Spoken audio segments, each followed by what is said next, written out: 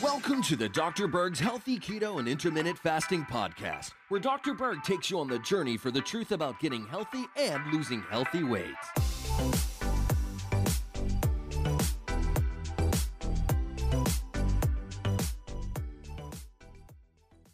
Now, out of all the things that can improve your health, this one thing is pretty much at the top of the list. But I found out recently I've never done a video on this one specific topic, and that has to do with diversity of your microbes in your gut and how to increase your own diversity of the microbiome. So first of all, what is this word diversity?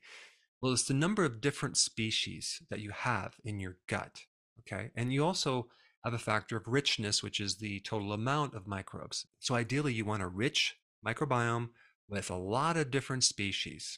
And this kind of goes against this idea of like health is being clean, right? Free of germs.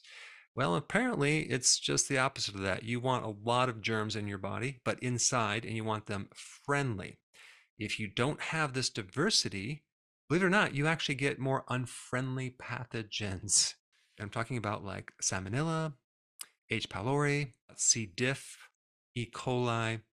All these microbes do live in your body in a healthy environment, and they don't bother you until the relationship changes because of the environmental changes. But if you're missing this diversity, all sorts of issues can happen. Diarrhea, inflammation in your gut. You get more toxins, obesity, your metabolism slows down, your mood is lowered. And this all relates to something called dysbiosis. In fact, dysbiosis is pretty much involved or associated with every single illness out there, even Alzheimer's, Parkinson's, ADHD, schizophrenia, bipolar, having anxiety, depression. So I think this topic is really, really important. Even cancer. Yes, there's usually always dysbiosis when you have cancer. So it's so important to have a wide variety of these species to make vitamins for immune protection, to keep your inflammation down, to feed your colon cells, to help you produce amino acids and neurotransmitters and other proteins, to keep your energy high, all sorts of health-related things. Now, you have to also realize that in your gut, 99% of all the microorganisms are bacteria, but you do have 1% left, and that kind of makes up friendly fungus, friendly yeast, friendly mold, and other friendly microorganisms. So it's not all bacteria. And then if we look at the bacteria, okay, there's two categories of bacteria. And they're both what's called anaerobes, which they survive without oxygen. One is called obligate anaerobes, okay? And these are the type of microbes that they die if you expose them to oxygen. So they can only live without oxygen. And then you have another category of anaerobic bacteria called facultative. This type of bacteria can live, even though it's called an anaerobic bacteria, it can live without oxygen, and it also can live with oxygen. So it can do both. And out of the majority of research that's out there, it's the facultative anaerobic microbes that are studied, not these other microbes that hate oxygen, right? They die with oxygen. And those specific bacteria make up 99% of all the bacteria, okay? Only 1% is the other ones, which actually can live with oxygen or without. And it's interesting because most of the research is on that 1% only. So in other words, there's a lot we don't know, okay? Because it's hard to culture those microbes that are only dependent on an environment without oxygen. So there's a tremendous amount of things we just don't know. But what we do know for sure is the more diversity, the more health you're going to have. But even if we're talking about like nutrient-dense foods, okay? Nutrient-dense foods are dependent on the diversity of microbes in the soil. So if you want nutrient-dense foods, you have to make sure that the soil has a great wide range of microbes. If we want health, we need to make sure that we have a wide range of microbes in our gut. It's the diversity of microbes in the gut that gives the plant immune protection, that gives the plant vitamins and minerals and phytonutrients and disease resistance. And then that plant becomes stronger And it too is filled with microbes because plants also have their own microbiome. And so that relates to the animals that eat the plants, right? The health of that animal is dependent on the health of the plant. Now, this is going to relate to the next topic of how do we increase the diversity of microbes in our gut. The first way is to eat food that has been grown on soil that has diversity, okay? So buying your salad and vegetables at the farmer's market is going to be better than buying vegetables at the grocery store that you have no idea where it came from. But you pretty much know if you eat the food because it's like tasteless. If you have more flavor, you're going to have more nutrients, and you can be rest assured that they were grown on a really good, diverse microbiome in the soil.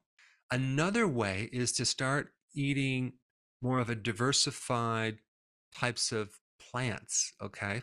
So in your salad, and I'm totally guilty of this, I usually have had the same type of lettuce over and over for a very long time. And so what I've done recently, after I'm studying all this, is I started to diversify the types of plants that I eat in my salad. So I'm putting things in my salad that I've never ate before. And when I go in the grocery store, I just basically try several different new plants. And so I put them in my salad and I eat them. And I definitely will tell you, I notice a big difference. Another thing that can increase diversity is actually exercise. The exercise stress, which is a positive stress, creates more diversity in your gut. Also, better sleep will do it, and intermittent fasting.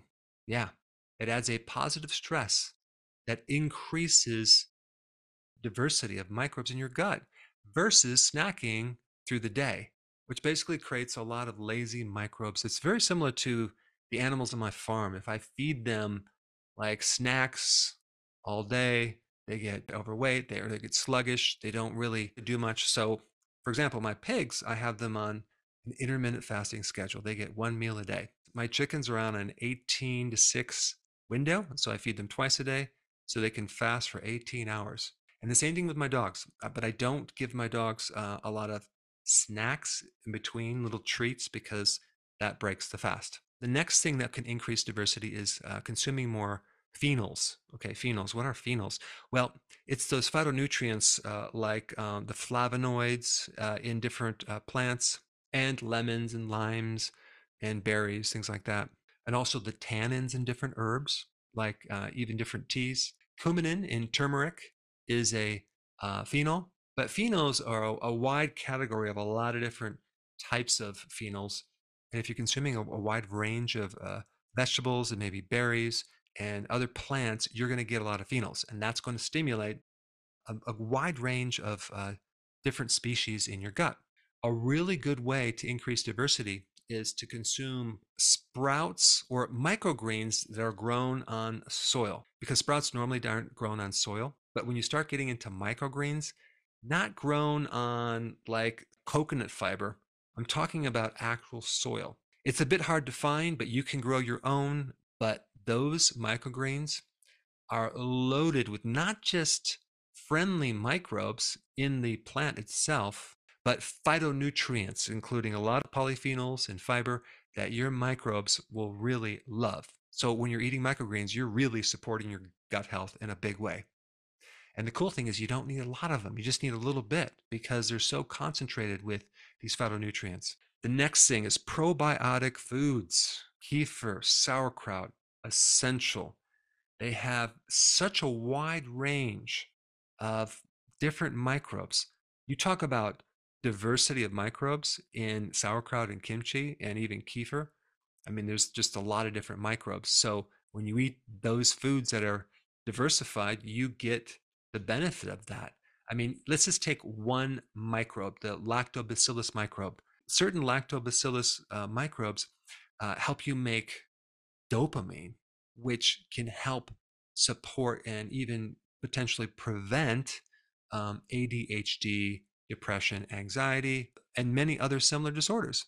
And then also raw food, more raw food is better.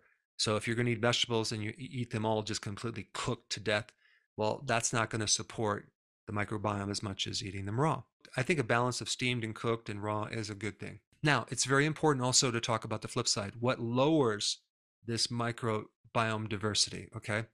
Number one, broad spectrum antibiotics.